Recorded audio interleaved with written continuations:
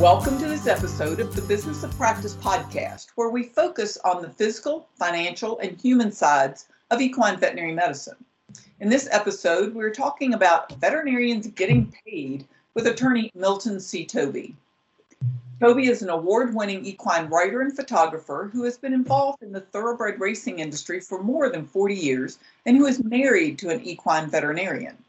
Tobey was president of the American Society of Journalists and Authors from 2018 until 2020. I'm your host, Kim Brown, editor of Equimanagement. This Business of Practice podcast is brought to you by Dechra Veterinary Products. Thank you, Milton, for joining us today to talk about veterinarians getting paid. Well, thanks for inviting me, Kim. And I know that we want to make sure, because you're an attorney and this is a podcast, we want people to understand that this is not you offering legal advice, that they should seek advice from their own attorneys. That's correct. This is my standard disclaimer for this sort of thing. And basically it is that this is for educational purposes. And this is not legal advice, and your listeners shouldn't think that it is. And as you say, they need to contact their attorney in their own state, because that attorney will know more about their state laws than I do, unless they happen to be in Kentucky. Well, that's a good thing to have in here. So, but this is going to have some good basic information that then the veterinarians can take to their attorneys if they have other questions. So one of the first things we want to talk about is the fact that it's so much easier to get paid on time than to try and collect a delinquent bill. So let's just talk about the basics of getting paid. So I think we'll start with, how do you find out who's responsible for the bill? That's a really good question, Kim, and it's a perfect place to start, because I'm guessing that most of your listeners think they know who's responsible for the bill. And in a lot of instances, they probably do. But it's a little different for an equine veterinarian. If you're a small animal person, you know who owns the dog or the cat or the rabbit, since it's now Easter, in Kentucky at least. You know who the person is who owns the animal and who's running up the bill. But if you're dealing with a single horse owner at his or her farm, then you know who's going to be responsible. It's the person who called you. But if you're a racetrack vet, or if you're dealing with a large commercial organization, breeding, racing, training, showing, whatever, the person who calls you out to the farm is likely to be the trainer or the farm manager. But the person who may be responsible for the bill is the owner of the horse. But that isn't necessarily true. It's really important that you understand there may be an agency relationship. And when I talk about agency, I mean that a third party is assuming responsibilities for the person that you're actually dealing with. In this case, the third party would be the owner of the horse. So if a trainer calls you and says you need to come out, we have a horse that's colicking, you may assume that the trainer is going to be responsible for the bill. But if there isn't this agency relationship that doesn't involve you, it's between the trainer and the owner of the horse. If the trainer isn't authorized to act as the agent for the owner, and acting as the agent means that the agent can incur debts on behalf of the owner, on behalf of the principal in this relationship, then the owner may not have any liability for you to pay the bill. And you are very unfortunate to try and get the money from the trainer or the farm manager, because they're assuming that the owner is going to pay the bill. So it's really important, particularly when you're starting up with a new client, to find out for sure if in fact the trainer or the farm manager has the authority to call you in without you having to call the owner and make sure that it's okay. And that can be in writing. It preferably should be in writing, because everything should be in writing. But if the trainer has called you a half dozen times, and every time the owner has paid the bill, then you can assume that there is this agency relationship. But it's always dangerous to assume anything when you're talking about money and legal issues. So if you can get the understanding in writing, that's even better. But just be aware of the fact that particularly with a large operation where the trainer isn't where the owner isn't on site, chances are the trainer has the authority to call you, but he may not. It's something you want to work out before you get the call that says, yeah, my horse is colicking, it's 2 a.m, come out and help. So that's the first thing that you need to do, is figure out who's going to be responsible for the bill. And I know today there are a lot more horse owners, even of just everyday backyard horses, where they have different types of insurance on their horses. Where does that come into play for the veterinarian? Well, again, the more information that you can get from your clients before you need it, the better. And one of the things, particularly for a horse owner, is to find out if there's any sort of major medical insurance that isn't likely to cover the routine things that you do. But if you have a colic call at 2 o'clock in the morning, which is when they tend to colic, you may be able to collect from the insurance company. But again, it's important to know that ahead of time.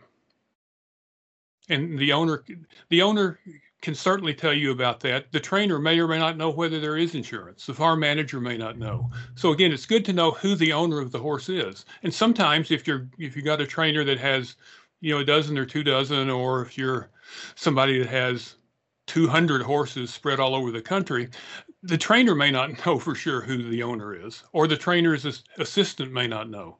So just the more information you have, the better before you need it.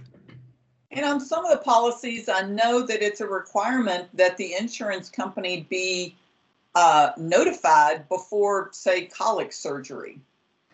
That's correct. And also, if it should be something serious enough that required euthanasia, you absolutely have to notify the insurance company as well. But if you don't know there is insurance in the first place, you don't know you need to notify. One of the things to always be afraid of and always to understand is that you don't know what you don't know. That's true. Okay, and let's talk a little bit about record keeping. How does that help a veterinarian get paid? One of the best things that you can do is to bill your clients on a regular basis. It's usually monthly. That's the way most veterinarians do it. But it's very difficult to complain about a delinquent bill if the excuse is, well, you haven't sent me a bill for 3 months. So you need to at least do your work, your homework, to get the bill paid. And the first thing you do is you send a bill out on a regular basis. And again, this is why it's important to know, who do you send the bill to? Do you send it to the trainer and hope he forwards it, or he or she forwards it to the owner? Do you send it directly to the owner? What's the owner's address? So, regular billing is the most important thing you can do. The second most important thing is following up quickly if you don't get paid. Because the worst thing you can do is to send a bill and you don't get any response, and then you ignore it for a while, and then you want to get another bill out, and the excuse is going to be, well, hey, I didn't get the first one, you didn't send another one. There are all sorts of ways to avoid that. It's just a basic good business practice to do things that your clients expect you to do, and they expect to get bills. And they expect to get bills on a regular basis. So let's say that you've created a policy at your vet clinic, and you want to charge interest on somebody who's 30, 60, 90 days late paying a bill. Can you do that? I mean, what's up with that? You can do it, but there are a couple of caveats that the equine practitioners need to understand. The first is it's helpful to know what other veterinarians in your area are doing. If there are 6 equine veterinarians, 6 practices, and 5 of them don't charge interest on overdue bills, and you decide to, you're probably going to lose a few clients. So it's important to know what the market will bear. That's the first thing. The second thing is there probably are requirements in your state that limit how much interest you can charge. And that varies from state to state. Some people will tell you that the most you can charge legally is 1.5% interest a month. That may be true in some states. It may be less in other states. It's probably not ever going to be more than 1.5% a month. And 10% is probably, I won't say always because I can't say always, but that's safer. But again, you have to decide if the problems with charging interest that might cost you a good client generally, then you might want to rethink that. I do think it's important to be consistent among clients because clients talk. And if one of your clients is being charged interest for a delinquent bill and another one isn't, the person who's getting charged interest is not going to be pleased. Right. So it's one of those things that sounds like a really good idea, and it sounds like you're protecting yourself, but you may not be. So this is where it's very important to deal with an attorney who's familiar with your state's laws. Yeah, that's a very good tip. So I know during the pandemic, a lot of people were moving more toward getting a credit card on file or, something like that. How can you do those types of things and uphold them? Part of the deal here with a credit card on file is you need to have a written agreement with whoever's going to be responsible for the bill.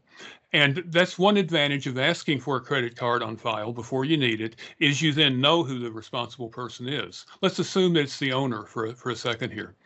You need to have some sort of an agreement, first of all, that says that you are accepting this credit card for filing purposes and for future payments.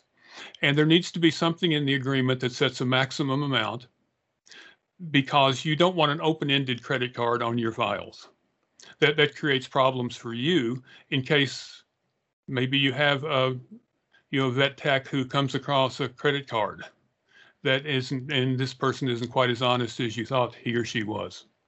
There's liability for you by having an open credit card. So you want to have some sort of a limit that you can charge to this. But if your owner is okay with that, and as you say with the pandemic, when a lot of people couldn't get to a vet, they couldn't haul their horse to a vet, the vet didn't want to come out for any number of reasons, you set up an account. And it doesn't have to be a credit card. It can be just a regular account like you do at the feed store, for example. But something where there is a guarantee that the owner or the responsible person is going to pay the bill. And if you've got a credit card, then that eliminates a step. But if you just have an account, then you have to go through the billing that we talked about earlier. And I know veterinarians, especially in the heat of the moment, sometimes take abuse if an owner can't afford to pay, let's say your 2:00 in the morning colic. Maybe they can't afford a $3,000 or $5,000 or whatever it is in your area colic surgery. And they start making you feel bad because you're charging for your services when they're the ones that can't afford the type of treatment their animal needs. So some veterinarians will say, okay, well, you can pay me over time, or just give me a deposit and we'll work it out. Or, how do you help veterinarians understand they're in business and it's not their fault if a client can't pay for a service? That's a really good question. And again, looking back at the pandemic for a bit, a lot of people lost their jobs. They lost their income sources. And for a lot of people, even for some people in the horse business who do this for a living, it's still disposable money that they're spending. And I think the veterinarians need to be aware of that. But as you say, it's a business for the veterinarian. It's the vet's livelihood. But it also is something that you need to worry about. Do you have an ethical obligation to treat an injured or a sick animal, whether the owner can pay or not? And that's a question that each person's going to have to decide for themselves. Or you say you do small animal work on the side. A dog gets hit by a car and somebody brings in this dog. You don't know who the owner is. Do you euthanize it? Do you treat it and hope you can locate the owner and get paid? It's not going to work like that with a horse. But it's just the colic surgery at 2 a.m. is a good example. Maybe you know that this client has lost his or her job, doesn't have the money to pay. Do you go out on the call anyway? That isn't a legal question. It's a business question, but it has a lot to do with how you want to run your business and the reputation that you want your business to have. And I would suggest to you to give a lot of consideration to the question of, do I want to lose a little money on this and improve my reputation in the equine community? And there's also the question of, do you work for yourself or do you work for someone else? Because I heard of a situation where an associate didn't have an ownership in the practice, and they had very set, standards of this is what you will and won't do and how we get paid.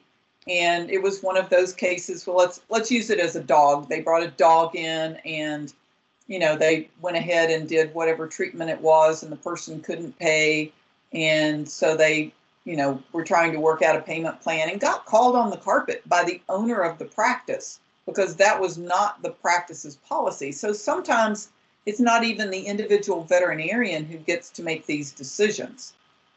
That's absolutely right. And then, not talking so much about you getting paid, but about your practice getting paid.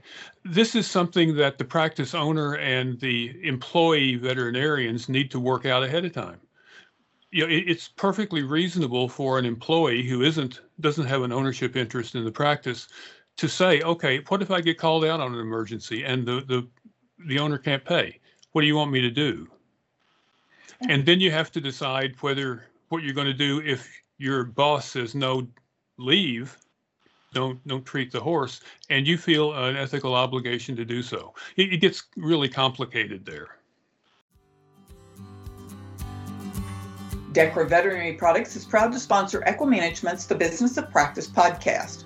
Dechra's equine product line includes Osphos, clodronate injection, Orthokine Vet IRAP 10 and 60, Osteokine PRP, Equidone Gel, domperidone, the Vetivex line of parenteral fluids, Vicox EQ joint supplement, and a comprehensive line of topical dermatologic products. The recent addition of Zymeta, Diaperone injection, further expands Dechra's equine offerings. For more information about Dechra's products, please visit dechra-us.com. Yeah, these are things that need to be thought about ahead of time and discussed whether you are the practice owner and have employees, or you are the employee of someone else. Yeah, exactly. So let's go into a different topic now. A lot of veterinarians go, well, I can always take a lien out on a horse if, they don't pay me. So can you explain what exactly a lien is and how that might work for a veterinarian? Sure. First of all, a lien is a security interest.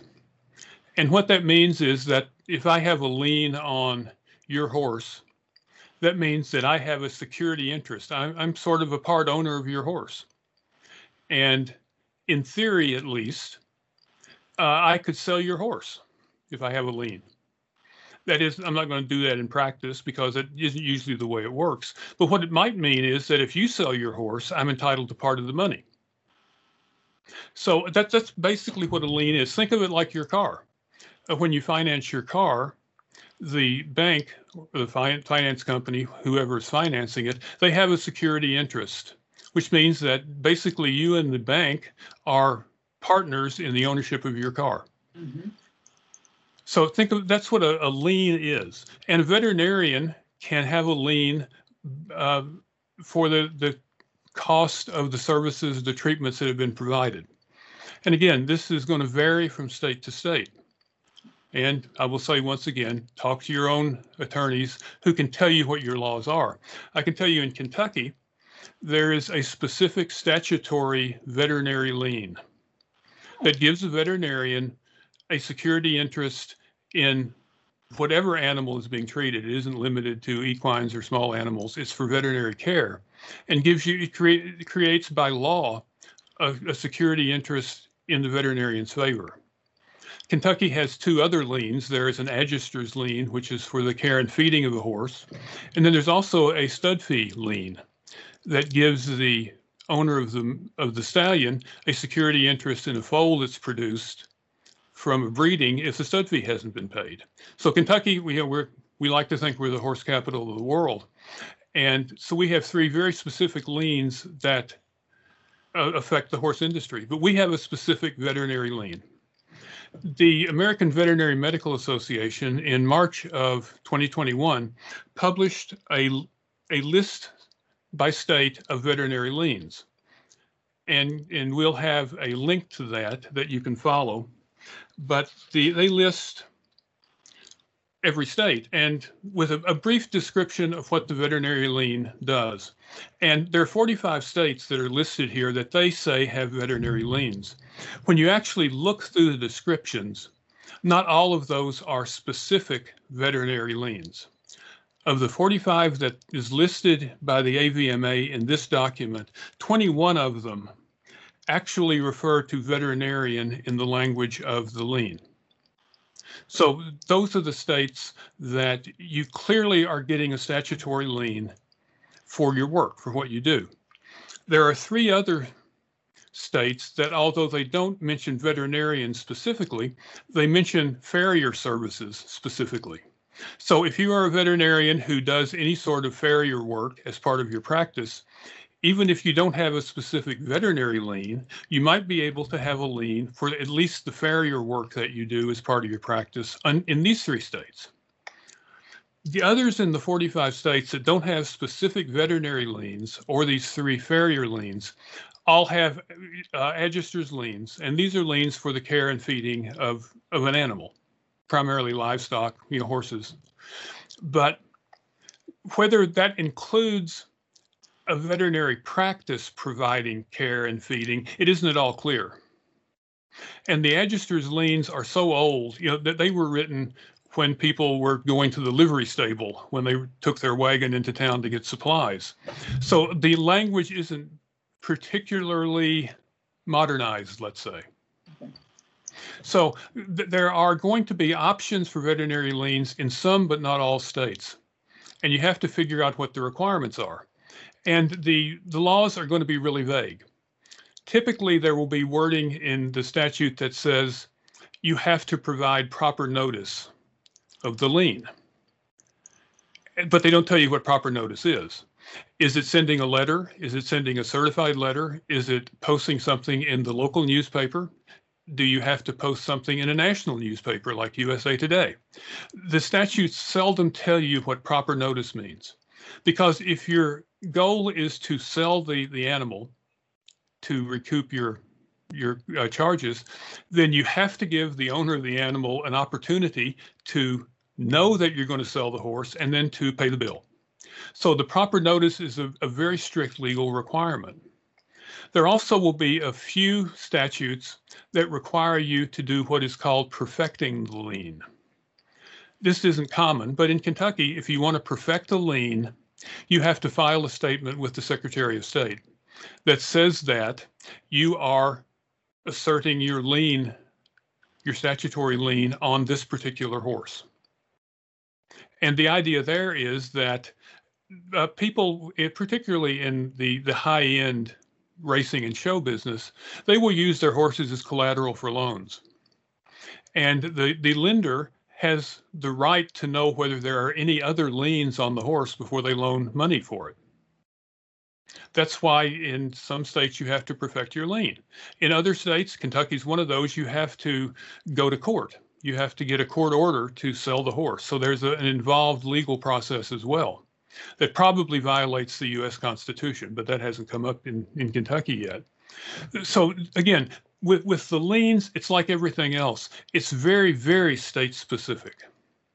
And when you're talking about an equine veterinarian, probably the states that are big in the horse industry, Kentucky, California, Florida, Texas, Illinois, Maryland, the biggies, they're more likely to have a veterinary lien just because the veterinary bills are going to be larger. And, it's in the interest of the veterinarian. So that's what a veterinary lien is. It's a way that you might be able to enforce the payment of your bill. But as a practical matter, the whole veterinary lien idea is built around the chance that you can sell the horse or sell the animal. And if you don't have possession of the horse, you're not going to be able to sell the animal unless you get a court order in the states that require that. So this isn't a do-it-yourself remedy. It's something that you really need an attorney's help with. Yeah, and that's a good point. And again, just to reiterate for our listeners, that AVMA article with the link to the vet liens, we will put that in the Equimanagement article for the Business of Practice podcast on this topic on equimanagement.com, and then you'll be able to click right through to that AVMA. Okay, so let's go to the very last one, and this is a topic that a lot of people get nervous about even saying, but hey, I'm not getting paid, I'm going to sue you. So how does that work for veterinarians? It works better for lawyers than it does for veterinarians, I can tell you that.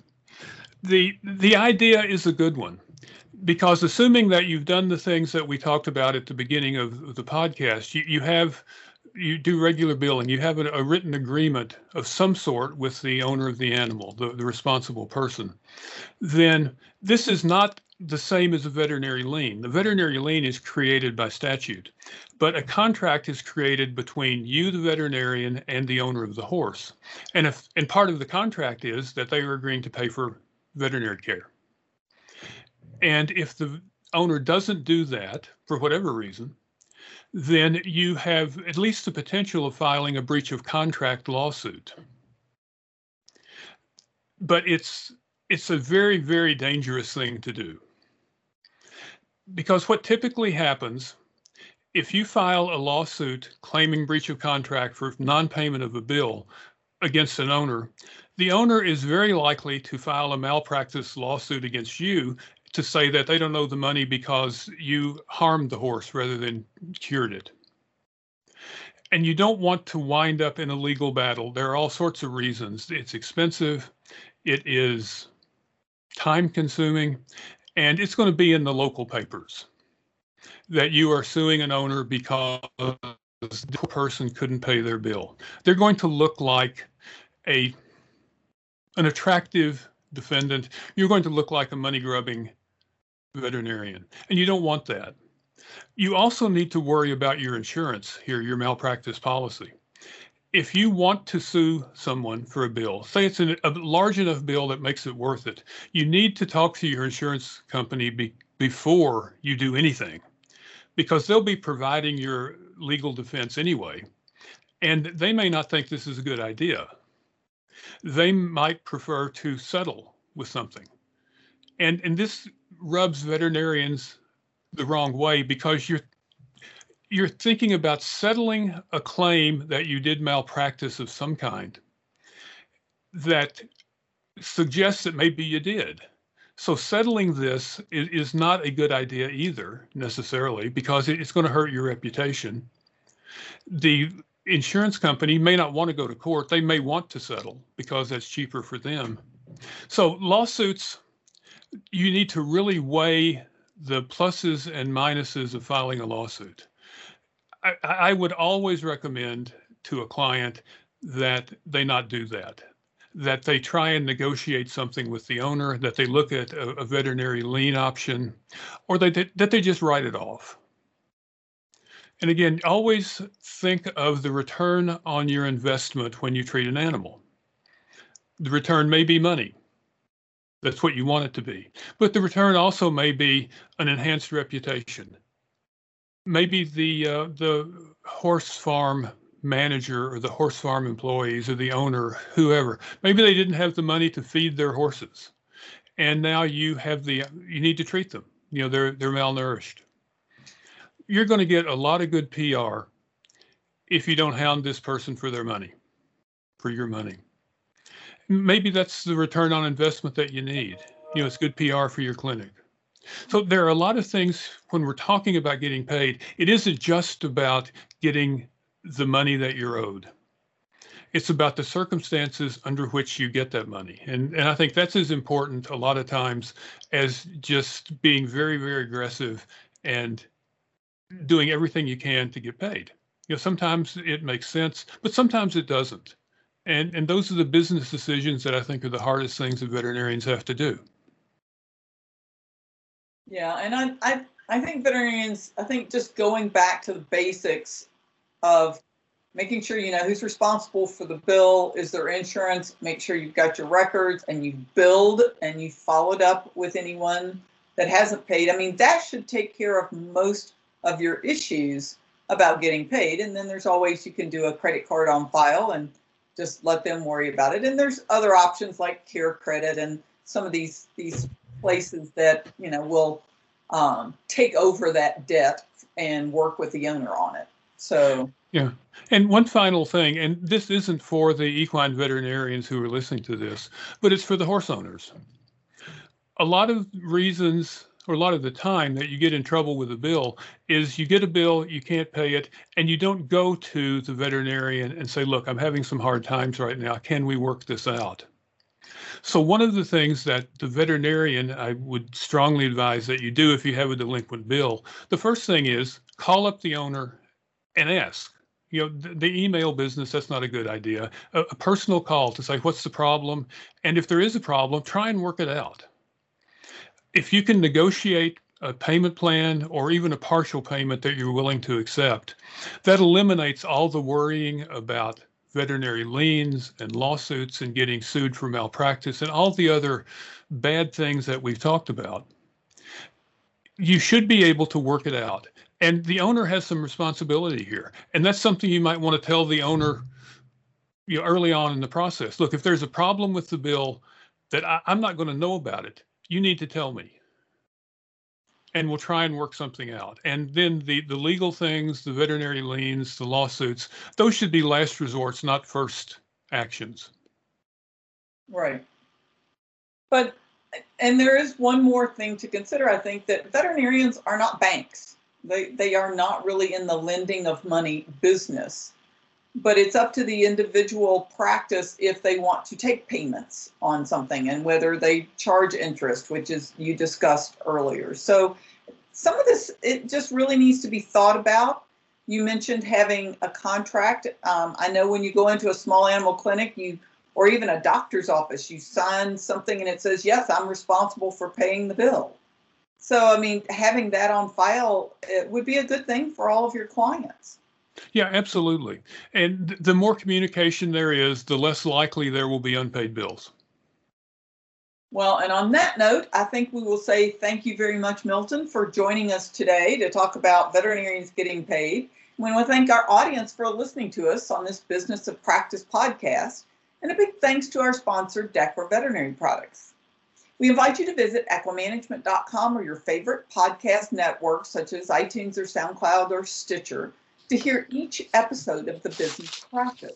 If you have any questions or suggestions, you can send me an email at kbrown, that's the letter K, Brown, at equinenetwork.com. The Business of Practice podcast is a production of the Equine Podcast Network, an entity of the Equine Network, LLC.